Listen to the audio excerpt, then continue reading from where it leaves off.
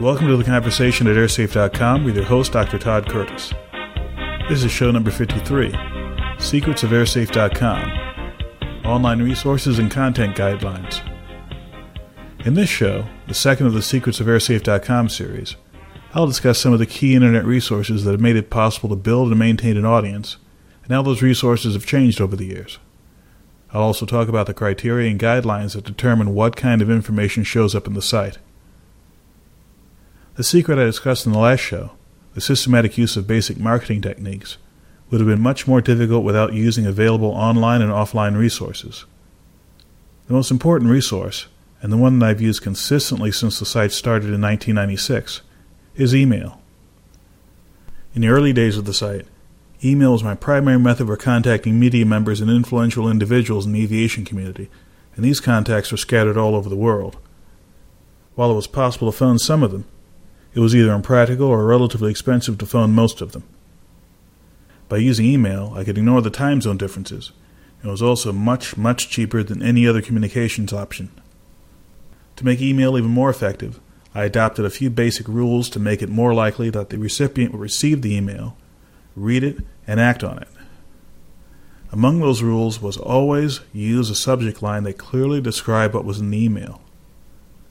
Another was to treat emails like regular letters, and use the same rules for grammar, punctuation, and style commonly used in the business world. If you want to get a better idea of what email rules work for airsafe.com, visit secrets.airsafe.org. You can download a PDF file with all of that information.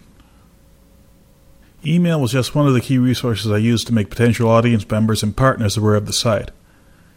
Two online resources that were very important in the early days of the site were search engines and directories.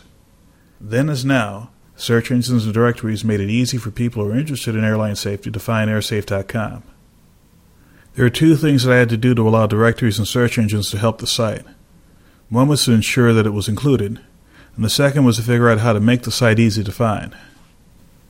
The first task was relatively easy.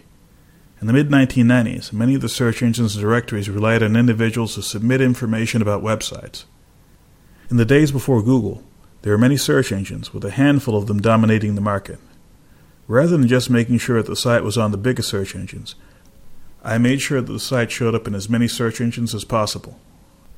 The advantage of having the site in these search engines and directories was that when events such as plane crashes were featured in the media, it was easy for people to find the site. For some event, the site's traffic would increase tremendously over a short period, with some events causing the traffic to increase sometimes by a factor of 20 or more. Whenever this happened, the traffic always stabilized at a higher level than before. The second task of making airsafe.com easy to find has been largely driven by the technology behind search engines. Search engines use sophisticated algorithms that often take into account a combination of factors such as the words used in the site, the way the site links to information, the way that other sites link to it, and the traffic patterns on the site. Ranking high in a search result is very important for traffic since most people who search for information typically don't go beyond the first or second page. Over the years, the website was redesigned, often in subtle ways, to make the site more visible in searches. One of those early redesigns included changing the code on all the pages so that they all contained information that search engines use to rank a site, information that is mostly not visible to the average user. Another early design decision was to arrange the information on the site so that each page contained enough information to do something useful for the audience. For many of the pages, that means that the information on the page answers a specific question. Other design elements included putting the URL on any page with significant content. That way, if the page were printed out, it would be easy to figure out the source of the information later on. Another consistent policy was the use of dates. With rare exceptions, all dates are given in the day, month, year format, with the month spelled out in full. This avoids the kind of confusion that sometimes happens with abbreviated date formats like 7476, which depending on how you look at it could mean July 4th, 1776, or even April 7, 2076. This is one of the many style rules that allowed a consistent look and feel from page to page. My goal with designing the site to be search engine friendly was to make it easy for search engines to recognize the content of each page. The goal of having a consistent presentation of names, dates, and factual information was to encourage visitors to come to the site again and again. These style rules are based on what I call the airsafe.com keys to success, which were a list of general criteria that I apply to all aspects of the site. With respect to shaping the experience a visitor had while at the site, some of the key criteria included the following. Never insult a visitor's intelligence or beliefs. Don't waste a visitor's time. Say it well, and say it in as few words as possible. Most content should be no more than 3 clicks from the home page.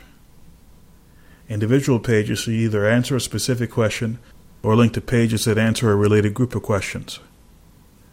Visitors to the site are smart enough to draw their own conclusions or develop their own opinions. Clearly identify any content that represents speculation or opinion. And perhaps the most important criteria, give the audience what it wants and just a little bit of what I think they need. The next episode in the Secrets of airsafe.com series will focus on the behavior of site visitors and how that behavior shapes what gets included in the site. For more information about this show and about other airsafe.com podcasts, please visit secrets.airsafe.org. There you'll find links to related resources as well as airsafe.com contact information. Thanks for listening, and I'll see you next time.